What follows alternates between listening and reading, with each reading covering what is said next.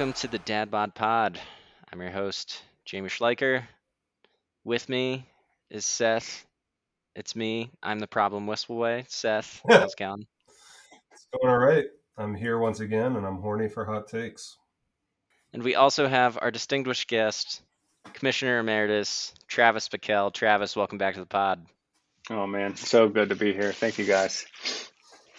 It's always great to get Travis on the pod. I think the last time we had you, the Chiefs won the Super Bowl. So Mm, the fact that you're making time out of your busy schedule without the Chiefs reaching that pinnacle means a lot to yet. us. But it's great to have you here. I mean, I think consensus top two team in the league right now. So it's not impossible for them to get there. How are you feeling about the Chiefs? Oh man. Ah, I'm feeling good about the Chiefs right now. My confidence level is probably a 8 out of 10. We bounced back. I think it's pretty much a given that at least once a year we're going to have something like what we put up against Indianapolis a couple weeks ago. Just a big, big booyah base, crackle ping, click crunch, fizz pop, woo splash. And Preach. other than that, it's been a really good year, and excited to see Mecole come around a little bit. Excited to see Isaiah Pacheco get a little bit of run with the ones. Excited to see Frank Clark get some sacks, which is kind of nice. So we're cruising. Did you see the news today? 2 game suspension for Clark. I did, and I immediately looked to see who we were playing, and at least it's not the top tier teams. But like I said, we always generally we put up our stinker games when we're in prime time, but we're willing. We're typically would do one or two of those a year. So Do you think the Chiefs are gonna land Odell Beckham Jr.? The latest on him is maybe not until mid-December. Are they gonna sign him and ride him through the playoffs? Is that even a thing, given how much Mahomes spreads it around, and will it matter? yeah, probably not. I don't. I'm not thinking so now. I did think when he was maybe coming back around the time of this week and maybe the bye week, he could get up to speed a little bit and then get some run. I don't think they're going to spend any money on him, but they do need to make a move, and they did reassign some of Kelsey's salary into a bonus. So So they're clearing cap room for something. fascinating. Maybe Cam Akers. I'd rather have a defensive end or something, but Yeah. I think you got enough viable running backs, and who knows what his philosophy is as far as playing with Andy Reid. yeah, I'm going to side with Andy Reid's philosophy any day. That's right. I don't know if you saw it, but in the random, I guess almost weekly polls I put out about who the league thinks is going to win the Super Bowl, consistently through the first 6 weeks, it was overwhelmingly the Bills. Like we get about 70% participation, and outside of Matt picking other because probably the Packers and Jamie here with the Cowboys in the past couple weeks. But this week, Bills got a couple, Cowboys got a couple, and Chiefs got a couple, including me. There's just something that I think, it's the regular season. They're battle tested, Hmm. and there's something like so smart about Andy Reid that when they meet the Bills again, I think Yeah, they're going to have it figured out, and it's scary. I yeah. think the Giants are obviously the surprise of the season, and I'll ride that as long as we can. And 4 fourth quarter comebacks, something magic is going on. But I will say that Dallas's D would be interesting to go up against your Chiefs Mm. offense in the Super Bowl, barring some kind of Yeah, giant miracle.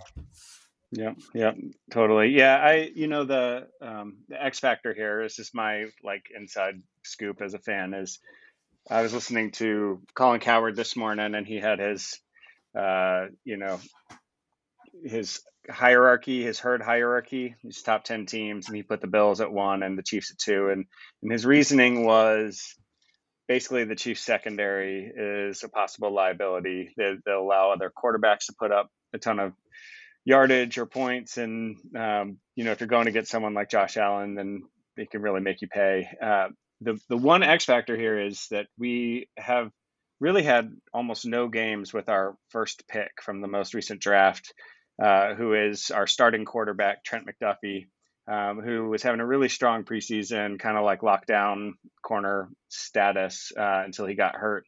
And so if he can come back and return to form, then, I'm feeling really good about our chances. Huge. Well, that'll keep you going through what I understand is a interminable rainy season in the Willamette Valley. Is that right? Oh my goodness, man. So for those of you who don't know, I live in a weird ecosystem and basically experience 4 months of beautiful, sunny, dry weather with no rainy days, and then 8 months of continual rain and cloud cover. And there's no middle period, there's no back and forth. It's really just one or the other. So the first day of rain was 2 days ago, and if you look at the 7-day forecast or 10-day forecast, it's rain all the way out, and so we're gearing up for it. And that's like 24/7. Yeah, pretty much. I mean, it'll sprinkle. I mean, it's like it's not raining right now, but I went on a run 30 minutes ago and it rained on me. And you can't see the sun. There's clouds everywhere, so that's pretty much what it's like. Dang. Well, is the song Midnight Rain on Taylor Swift's new album about living where you are? Yeah, it's certainly not snow on the beach, although I really would enjoy that. Rain, he wanted it comfortable. I wanted that pain. It's just poetry. Probably would have been written by Matt's younger brother if she hadn't gotten to it first. Well, on that note, Jamie's just smirking. Always smirking, constantly smirking. Is this where we transition into T baby Swift? That's Beautiful what the baby. people are here for. Sexy babies. I would say that this is probably the most active that the group me has gotten all year. There was a palpable excitement when the Thursday night football game had some teasing of the Midnight album, and I think it came out that everybody in the league is a certified Swiftie. Travis kind of seeming like one of the foremost, and then Seth, we discovered pre-ordered. I want to get the full description right. So blue vinyl. What was the She put out edition that you 4 ordered? special collector's editions. I think mine's the Midnight Blue Marbled. Ordered it 2 months ago around draft day, so it really has set expectations for a while. I think Brian stood up and said the album got him through Friday. She's got things to say, and I've got ears to listen. So this is a story that I don't know, maybe won't surprise any of you. When I started listening to T Swift, it was a little bit ironic and a little bit like, oh, this is a thing younger people like, and so I'm just going to sort of act like I like her. But then, then Ryan Adams, covered her album and like kind of showed her a lot of clout, like as a songwriter, and I came to increasingly appreciate her as an actual songwriter, and then get behind her and her, all of the tintinnabulation between her and Scooter Braun, and the re-recording of all of her albums, and that was really fun. Anyway, so that's how I came into liking and enjoying Taylor Swift as a songwriter. But like I said, at the beginning, it was kind of ironic. I thought I was kind of being a little bit edgy or whatever. I congratulated all of my students this past week, or wished them a happy Taylor Swift day when the album came out, to a number of sort of chuckles and eye rolls, and then one student she said something like this a couple times during the year, sort of like saying like, oh, like you're so paternal, you're so fatherly, and she's like, you just remind me of my dad, and she keeps on saying this. And then when I said like happy Taylor Swift day to those who celebrate, she says, are you my dad? Like, so we have dad bods, but we also have dad tastes, apparently, because that is the the vibe I'm getting from my students is who's into T Swift these days are the dads. That's really funny. Did you tell her about the Dad Bod League? No, she hasn't learned about the Dad Bod League. No, that's right. That stays Hmm. here. That's really funny. I think mine was similar. I used to make like a seasonal mix CD, kind of rooted in what was telling the story of my family. And when 1989 came out, there was going to be a special Christmas trip to New York, and I was just Googling, and like I knew the name, I knew who she was. I think I thought of it as Nashville or country, which I listened to less of. Um, and so I put on Welcome to New York, and my kid just like loved it. They were maybe 5 at the time, and so then the whole album I was like, oh, this is catchy as hell. And so it's like good jump around, dance around music. Then Ryan Hmm. Adams covered, and since then, yeah, the critical acclaim that's accrued around her pandemic offerings, Folklore and Evermore, like I'm the one listening to it. Now it becomes that ironic thing where I told my kid, who's now 12 and a half, oh, it's new Taylor Swift album. They're like, oh, okay. And they're like listening to I haven't heard of. Like they have taste. They're definitely in the 7th grade thing. Though, to be fair, this was a proud fatherly moment. What we grew up with at that time is now like what's I guess cool and being discovered again. And my kid literally the other day, because they have a little dumb phone that can just like text and have music on it, and they go, Dad, do you have any Nirvana on your computer? And I was like, do I? I was like, and I think I'll put that on for you. Like, what was so like transgressive and like cool? Like, at That's when I awesome. was their age, and I was like, "What's your favorite song?" That's hilarious. It reminds me of you see these music videos. I don't even know if they really do music videos anymore, but you see these music videos from this era of like MTV. Brings back such nostalgia, and they get Oh, God. flowing around on Twitter sometimes, and you get all like the young people reacting to it. And the one that I laughed at recently was Alien Ant Farm. The Oh, like the cover of Michael Jackson, and yeah, people were just going absolutely apeshit over it. And I was like, oh yeah, I remember that's that. right. But it was a funny moment. Yeah, like before there were memes, before their Twitter, now all that stuff is getting like second life. It's really funny, but yeah, it's also funny to be like, I can't keep up with what's cool. And now like 32-year-old Taylor Swift is not cool, I guess. Like I discovered Billie Eilish through my kid like a few years ago, and then had to be like, I don't know if we're ready to listen to all of this. And then now to be cool, I have to be like, okay, you can listen to this. The sands of time are sinking, my friends. So much. Oh man. Two things there. One, so Travis, are you saying that you haven't seen the Anti-Hero music video? Because Taylor directed her own music video, so they still exist. Well, Yeah, I saw about 20 seconds of it, so I haven't watched the whole thing.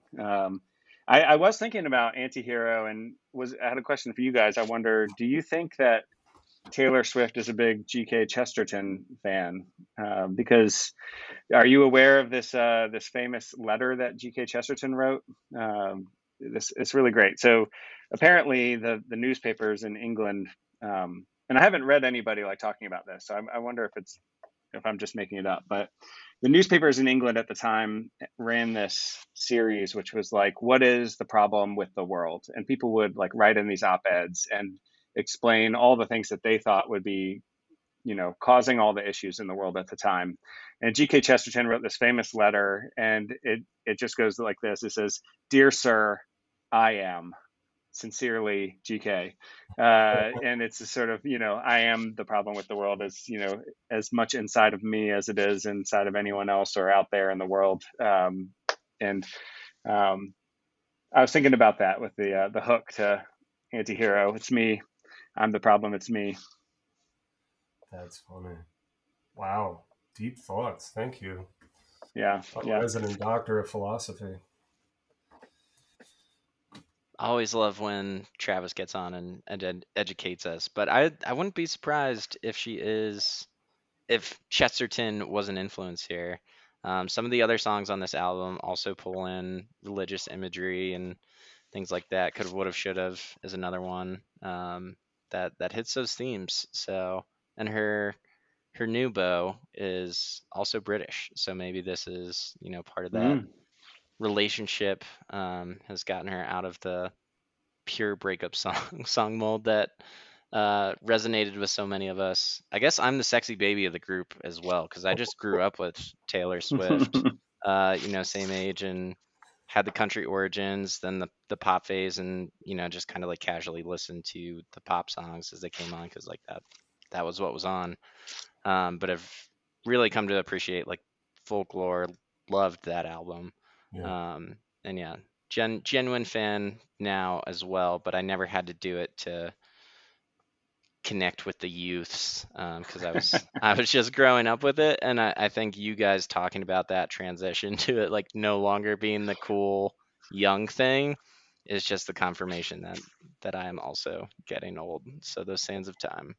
I think the thing about Taylor is that she's always subverting expectations. Some probably foregrounded by like the porcelain image, but like that documentary Americana made like some year-end lists, and then I think we pay attention to like who agrees to like guest with her, like from Kendrick Lamar to Phoebe Bridgers to Lana Del Rey, right? Like those who are quote unquote considered more serious artists, and yeah, you gotta sit up and pay attention. So for all those with 4, 5, and 6 year olds out there, be a cool dad for a few years and start spinning it.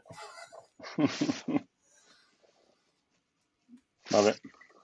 What were your thoughts about this latest album though? Fan, not a fan? Is it one that you think you have to listen to a few more times and it'll grow on you over time? Where you at? Yeah, I've been having trouble getting time to listen to it all at once, as an album. I've kind of dipped into a bunch of the songs, and yeah, Antihero is super like poppy and you know fun to listen to. I like the vibe of the album. It's sort of like a little synth pop. Reminds me a little bit of 1989 as well. Some of those songs, but the hardest thing about this album, honestly, is when I don't falter for it, but the explicit lyrics make it hard for me to like blast it around the house with my little ones. So I've kind of had to be a little bit more judicious with my listening. Yeah, Yeah, throw the AirPods on. that's what's also ironic about it. I've only had it on in the background. I agree with Travis's assessment. Like I think it'll grow, kind of like Folklore and Evermore, just as good listening. So I put it on. I was like, hey, this is a new Taylor after picking up my kid from circus yesterday, and like, yeah, there's like an F bomb right there in the first song, and my kid goes Taylor, like everything. I'm like, whoa! I was like, yeah, she's got a potty mouth on this one. I mean, we talk openly about like profanity and its uses, but yeah, it was almost like my kid was almost disappointed in her. Hmm, hmm. Don't play grown up. Anyway, well, this has been a good, like the dinosaur segment and others of previous Hmm. episodes. Good way to separate wheat from chaff and the true loyal listeners. We put the Patreon content up front this year. One final question for Travis on this. I think it's in Mastermind. She works in a Machiavelli reference. Did you have any thoughts about that one? No, read it to me. I don't know if I've listened to that song yet. It's like the last one, I think, Uh, right? Unless you have the 3 a.m. edition. right, yeah. She released the 3 a.m. edition like almost immediately. Uh, okay, here's the line. And I swear I'm only cryptic and Machiavellian because I care. Oh. But she's doing Hmm. the vocal thing that she does, so it probably sounds I think sounds our better than congressman I did into there. a lyric too, didn't she? Like I was She like, did, yeah. I just have like mad respect for just polysyllabic things. Wow. Which I feel like was very prevalent on this album. She's done it before, like it's part of songs that she's written, but it felt more consistent with this album. No thoughts on Machiavelli right here. Yeah. Sorry. Fair enough. But that does transition us into, anytime we can get a philosophy professor on the pod, want to ask some philosophical questions. Yeah. And Mastermind. yeah, let's Mastermind. set this all up from the beginning for all of us to be in the same room at the same time. But, it's not too many times that the NFL just like hands us a philosophical question on a plate. But rumors out of Los Angeles, Cam Akers, who was on your team at one point in time and then dropped after trading for him. Cam Akers, philosophical differences with Sean McVay. What are your thoughts there? You broke it down a little bit in the group me. Yeah. So we should listen to that again. And then the fact that like we're going to keep this internal, this real soul work going on over there in the Los Angeles Rams, defending champions. Yeah, well, yeah, I didn't even see that second part of the equation, because my first thought was, I'm teaching ethics right now to all these college students as they're going through their gen ed requirements, and so top of my mind was sort of ethical theory, and just thought, well, maybe just one of them is a dyed in the wool utilitarian, and the other one is a committed deontologist, and they've been talking about the trolley car problem, day in and day out, and what do you do if you're sort of on a trolley car and it's headed down a track that's about to run over 5 people? You could switch the trolley to another track. We're going to kill one unsuspecting person. Do you switch the track? And my general sense was that Cam Akers was willing to switch the track. Sean McVay was not. So, that can be a deal breaker. Friendships ending over that, and wars started and that sort of thing. But if they're keeping it internal, maybe it's something a little more personal. Maybe Cam Akers been reading some existentialism, and he's starting to think a little bit about his mortality and his sort of finitude, and how he ought to relate to it, and it's possible that he's been reading some Heidegger, and he's sort of deciding that he no longer wants to live an inauthentic existence, and he just wants to sort of embrace his own most possibility of death, and instead of running away from it, begin to run up toward it and live an authentic existence. And my sense is that Sean McVay, maybe he's a little bit more Kierkegaardian. Maybe he doesn't think you ought to sort of run up against your mortality, but you need to take the leap of faith,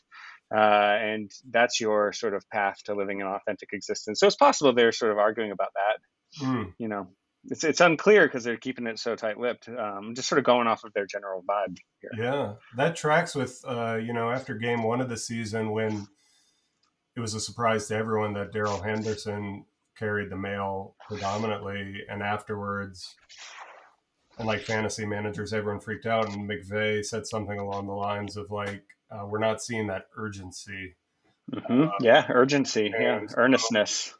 It also brings to mind, like, you just hope that the track that Cam is looking at isn't the one of Antonio Brown, who also had a lot of existential angst, we'll gently say. Yeah. Well, I think he's decided to, whether willingly or unwillingly via CTE, I think he's decided to live in the absurd for a little while. And so we'll see how that works for old Antonio, but not in a good place. No. He tweets about Tom Brady at least once a week, and it's entertaining. Dude, it is. Man, talk about auto defenestration. I was just thinking of that. I was like, as long as these guys aren't throwing themselves out windows, what is he saying about Gaunt Tom? You got to go to Twitter. I can't do a full recap here, and it's dirty, man. It's he's like posting cartoons of Giselle saying goodbye to Tom with like Antonio Brown like in the window of the house, and like suggesting that he's got a thing going on with Giselle. It's really like weird. Geez, a lot of sluttery on the timeline. Total jabroni. Yeah, we're trying to keep this a kid-friendly show. That's why we All right, haven't I'm played all the sorry Taylor I asked. songs, and Yeah, we're not getting too deep on Antonio Brown's Twitter timeline. real jabroni move. Um, that's crazy. Yeah, Tom doesn't look well. No, I no, yeah, I put out some late night jokes, which I think, as a rather wealthy man with big, powerful connections, he can take. But holy cow, he does look like Matt Damon in Courage Under Fire. Skeletor. Yeah, don't do Where would you rank Courage Under Fire in the recommended movies list between the other movies being John Wick 1 and Marcel the Shell with Shoes On? Courage Under Fire is solid. I mean, I'd have to put it number 3 of those. Um, but great character study. A lot of well-known actors putting forth good, hungry work, and some serious ethical conundrums. Y'all seen it? Y'all remember it? No, Oh, haven't seen it. this is another. Was it before 1990? It Feels was like 1996, another old reference. and not to take us down too much of a rabbit hole, but the Denzel Washington struggles with drinking because he had a friendly fire incident, like where he saved a bunch of lives after maybe accidentally killing another life, and like made a dangerous choice to like turn all the tank lights on. Then he's looking into this Medal of Courage or something recommendation post mortem for Meg Ryan's character. I'm not spoiling anything. And then the ethical choices to like, do you follow the leader or not? And it chews up people inside, including Matt Damon, who turns to chase the dragon instead of dealing with his demons. Hmm. It's really good. Yeah. Really, really good. I think it got great reviews when it came out, but then a couple people pointed out like more people probably aren't seeing this because it's got a title like a Lifetime, afternoon movie. Courage Under Fire. Like, anyway. So that's this week's movie recommendation. Yeah, sounds like a little bit more of a bummer than Marcel the Shell. No, But it ends up uplifting. I won't give anything else away. In a way, hard fought victories. we do have a couple more philosophical, ethical questions for Travis. Going to dive into the ethical realm here. We did find out, I think 6 of the 10 league members are back in Charlottesville now, which is incredible. Because kind of thought we were all over the globe, but the 3 of us are Mountain Time, Pacific Time, and that does introduce some challenges when it comes to fantasy football. We've got these 7 a.m., 6 a.m. London games that are coming on board. I know the 1 o'clock games on the East Coast are hitting like right in the middle of the church. And sometimes I've got my lineup set, everything's good, not really expecting anybody to be a borderline game time decision. But other times you got 3 red question marks in your lineup, and what are the ethical ramifications of me doing that quick glance in church, doing the final lineup set, like right in the middle of the sermon? Any thoughts on that? And is this something that you guys have run into as well? I know Seth has like set his lineup during his sermons sometimes. This is, the challenge of being the minister in the situation. I'm just part of the flock. But curious how you guys handle this. Well, long and short of it, Jamie, is you're going to hell. Okay. All right. This is good information. There's clarity and time to repent. So Yeah. Speaking of auto defenestration, the path to hell is carved by roster choices in the pews. Well, let me just say, let me just give you, at least a little bit of on the other hand. yeah, are there any Yeah. other philosophical points of view on this matter? Is it? Yes. Well, I'll just say this: good for you for being there. I mean, who among us on the West Coast have not called in sick for church one day to watch the Chiefs play a 10 a.m. game Hypothetically. right in the middle. Yeah, exactly. So that does happen from time to time. So you call in sick to church? You're like, give me the pastor on the line. It's a very intense RSVP situation at Travis's. So to clarify just one thing, because it sounds like I did maybe spill this in last year's pod or before, or I guess it was the pandemic, so this would have had to been a couple years ago. Oh, the pandemic was great because I had uploaded my service recording like Friday night. What is it, the pulpit area, the chancel area, when I'd be like sitting up there waiting for the service to start, I definitely strategically made it look like I was making sure my phone was off a few times, while the prelude music is going. And just to double check, because the service started at 10, which was game time. And then Arizona does its own weird thing, which made it extra hard, which is when the rest of the country falls back, we just stay on the same time zone. So we're about to be essentially mountain time, move from Pacific to mountain. And boy, that was hard, running the gauntlet of old lady hugs and, people needing stuff. And I'm like, I got to get home and watch the games. But I'm like, well, they're the ones paying for the YouTube TV.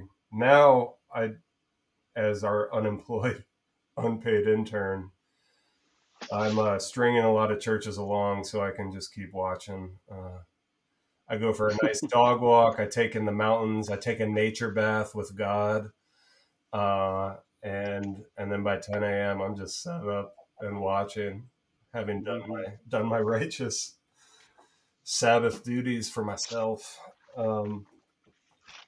So I don't know what to say about checking in church, but Here's the other thing from my side is when I am in church during the games, the culture at the church we've been attending now is a lot of reading the Bible, a lot of moving from spot to spot, but no pew Bibles or anything like that. So it's like, pull out your Bibles or your phones. So I've got the phone out to read my, I use the Blue Letter Bible app for those of you who know about it to follow along. But it's pretty easy to just sort of like check the score while I'm also checking what John 6 says. It's a little bit of a temptation, but I'll say this, my general view on ethics and Christian ethics is that it's we should be less concerned about breaking the rules and more concerned about what sort of person we're becoming. And so, I think that there's probably something to consider on that line when it comes to checking your phone in church and the way fantasy football might be shaping you and your desires and your loves and your imagination for what, the good life involves. But outside of that, I don't think you're actually, making God very upset by checking your lineup. On that, we definitely agree. I'll say this is like kind of a sidebar, but I haven't been getting, at least, in our, whatever you call it, the region, the zones of like who plays what games, like the best games, I feel like, that I really want to see or that have my fantasy players. And I find myself after like an hour, I haven't had too many difficult lineup decisions to make, like moment of like, oh, is so-and-so going to be active? Because I just am so deep. But it's also been pretty clear. But yeah, sometimes it's nice. I haven't experienced this in a while as an unemployed pastor. But to like be like, I'm going to look forward to watching, the second half of the day. And like, you pull out your phone, you're like, you got 3 touchdown alerts and everything. I don't experience that, not just because my team hasn't been scoring many, but it's like I know before Yahoo gives me the alert. And so sometimes it's nice to live in faith and be a little superstitious and be like, yeah, I'm going to pull it out. And it's just going to be like Jared Goff to DeAndre Swift like 3 times for 54-yard touchdowns. I don't know. This is a persnickety venture we're all on. Indeed. And it's been a wild venture. It's been a wild adventure Travis, you were there all the way back in episode 1 of the Dad Bod Pod, Mm. circa 2018, Is that right? Was that the 2019. post the draft? Was that when we like live streamed the poker after the draft? This was before that. I believe episode 1 was Okay. just with you. Okay. I think that was like episode 2 or 3. But No, just that's right. sitting. It was 2018. I was in the Denver airport and it dropped, and I was just like falling down laughing at how niche and particular this was. I think y'all were digging on me. That might have been like Saquon's first year or something. And yeah, this is the year culture flew almost too close to the sun. Indeed. Then we had multiple reboots.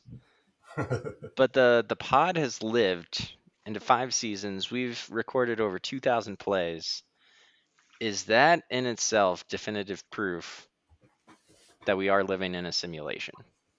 Or how else can we explain this phenomenon? Mm-hmm. Well, I like to say we live betwixt two worlds, and it's not entirely clear which one is real. It is, it is puzzling, this whole new media environment.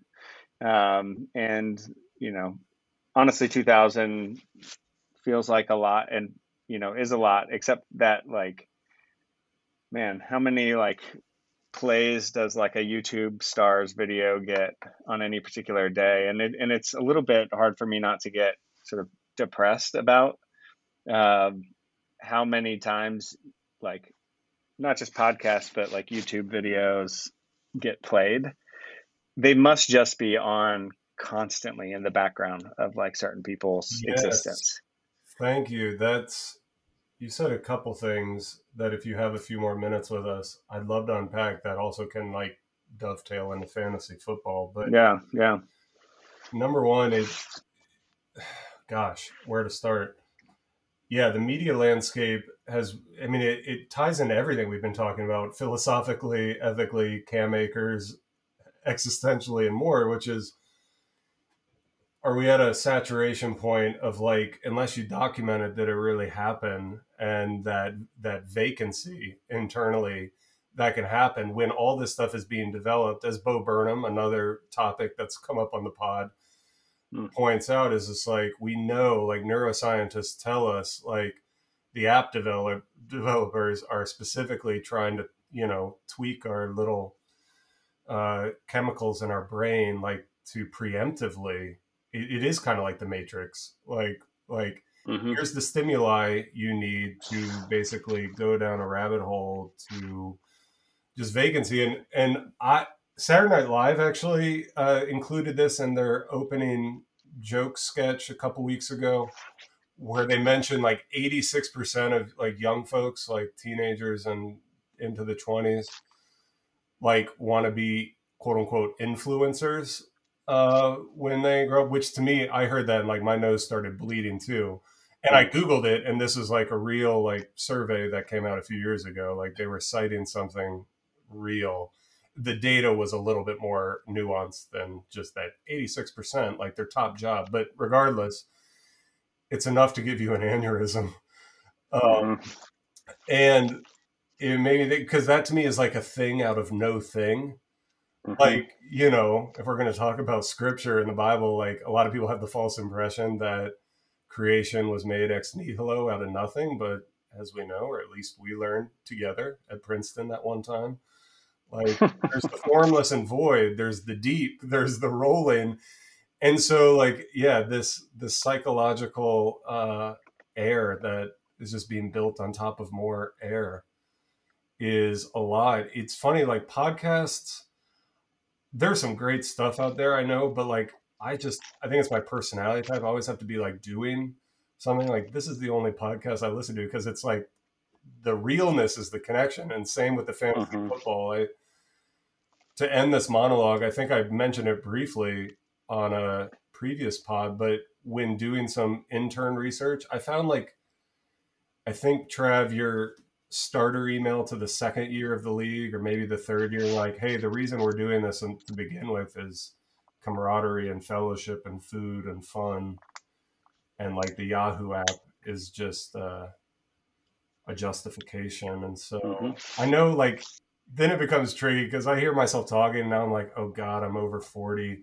And now I'm that, like, back in my day, like we played outside and played two-hand touch football all day. And now I'm like telling my kid, like, are you done texting? Like, I just like hate that they have a phone. I hate it. So, all right, enough of like my old man rant. But you just brought up a lot. And Yeah. I think our 2000 plays count more than any number of trillion ASMR videos that people are falling asleep to because they can't do anything else anymore. Or whatever it is people are doing. Actually, I won't knock ASMR. That's like can be a legit meditation. Well, I'll say this: I've read somewhere that elder millennials, and I don't know if you're an elder millennial or an exennial. Or I fall into like geriatric millennial. I'm at the top, born at the end of 80. We are the most suspicious of new media technologies of any generation currently alive. I think partly because of how, like, the age we were when things were coming online, from like AIM to the iPhone, basically, and being able to see the difference between before and after in a certain way, but then also be like close enough to actually understand it, whereas the boomers are maybe not. Yes. And so I'm right there with you with most of the intuitions, and we could have a long talk about that. Yeah, I'm so skeptical, and it's not to say I don't enjoy stuff. Like, I love my like TV speaker system, but I do love my physical media, and it's wild how much, my dad's addicted to Facebook. And he's like, I got to get off this thing. It drives me crazy. And then like 2 seconds later, he's just scrolling like crazy. And I'm like, I deactivated. I'm off all that. Or gosh, like the amount of scams that I had to deal with from my elderly congregants. That I'm just like, never click on anything you don't know. Like, why is this like? This is the hardest thing. I'm never going to ask you for $300 in Walmart gift cards. Like, that's a scam email. I think it's because we had to like cut our teeth maybe in some way. I don't know. Or maybe it's because the apocalypse is coming and it's like, I'm going to want my burned CDs for the road trip to Canada. Who knows? If you can find a CD player. Yeah. I've literally returned I can't believe they don't make cars with CD players. I returned a rental car one time for one that had a CD player. I was like, I'm sorry. I made a special mix for this trip in California. And they were like, yeah, we got this one for you with 15 miles. It's got nothing on it. I'm like, do you have anything older? True story. Oh, man. Jamie, was that what you were hoping for with that segment? It was. I think you wanted a little bit more celebration, which I will say this. The pod has been it has added utility and joy to my life. So I'm a pod booster, and I do think podcasts are actually the best of all possible new medias. I'm a podcast fan, actually. Sweet. I agree, and I know 5 years ago when we started this with you and Matt at our kitchen table, did not anticipate this, and it's fun that 5 years later we're still getting to fulfill the idea and the vision behind that, and getting to connect, like that SNL skit about sons and fathers having to set up a podcast to have a real conversation. Totally fulfilling that vision. But yeah, it's been fun, and yeah, looking forward to the next 5 years. I'm laughing because the year we flew too close to the sun, I think episode 13 was with you and me, Jamie, with my dad. And that was like the most personal conversation I had with him. Like he's just like pouring out his life story. I was like, Dad, this is going on in the internet, you know. So it like I hit think I said 3 words that entire interview or that episode, and I was like, oh, I really should have just let Seth and his dad have this moment, but I was glad I could be there to help you both open I up. know if we had kept going, he might have told me he loved me. Let's not get ahead of ourselves. Yeah, I'll have to go back and listen to the episode. He might have slipped it in there. Like a cockle. Mm-hmm. I don't think I used that right. Now you have to put the E on this episode. How does one use a cockle? Carefully.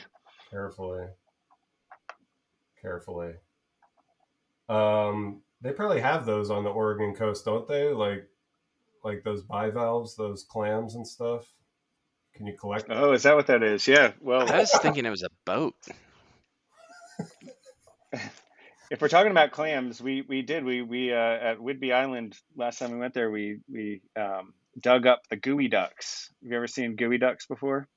No. They're these giant phallic clams that you can, when you walk over them, they squirt out water out of the sand at you. But if you can dig them up, they make a yummy sort of. It's kind of like a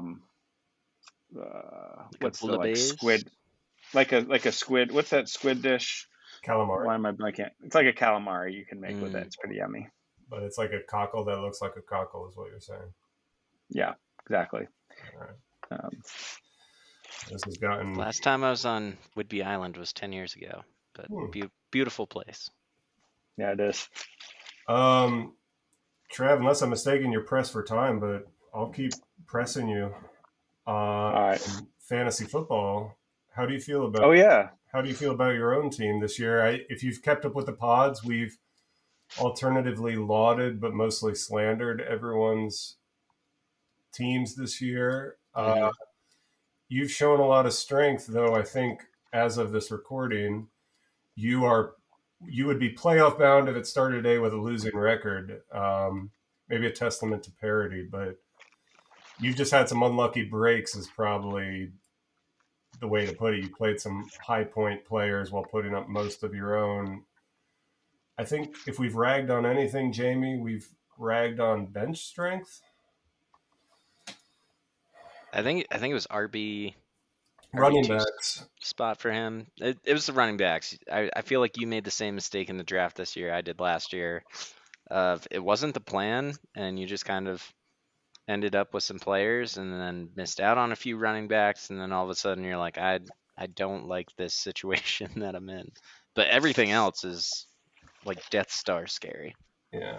Josh Allen covers a multitude of sins. As does Travis Kelce. Who else has done anything? Oh, right. And Cooper Kupp. That's what we said. He was like, you got 3 players who are going to put up like 90 alone each week. And so you just have to like get 20 warm bodies out there. Yeah. Let's, I think all that's accurate. I think the thing with running backs is it's just so hard to know which ones are going to be good. And, I didn't make a play for any of the ones that really turned out to be good. I knew which one would be good. I knew. Did you? Yeah. Well, Saquon or bust. But keep going.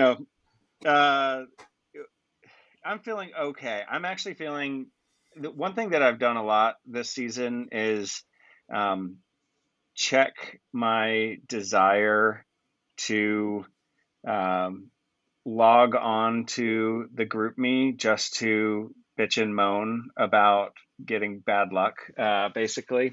And I've gone on there a few times and sort of started to type something up and been like, look, I don't want everybody else doing this all the time, although I don't care what other people put. But it's like, this week I was sort of an 87% favorite to win in Sunday night into the fourth quarter. And then Kenneth Walker runs a 75 yard touchdown at the very end of the game. And then Damian Harris puts up 5 yards of offense and I lose. And, that's just the sort of way it's gone for me. 4 losses in a row. 2 of those, I had the second highest score, and I played the person with the highest score, and like way above the average. And so I could, easily see myself at, whatever, 6-1 or wherever we're at. But that's not where it's at. And so now I get to play Seth without Travis Kelce. And Seth, I don't know if you have anybody on a bye this week. It doesn't look like it. And so, another opportunity to kind of, Put up the second most points in the league. exactly, bitch and moan about it. But if it's meant to be, it'll be. I will say 4 weeks in a row of losing in that way has. I've been more stressed out by fantasy football than I'd like to be. Things are a lot more fun when you win.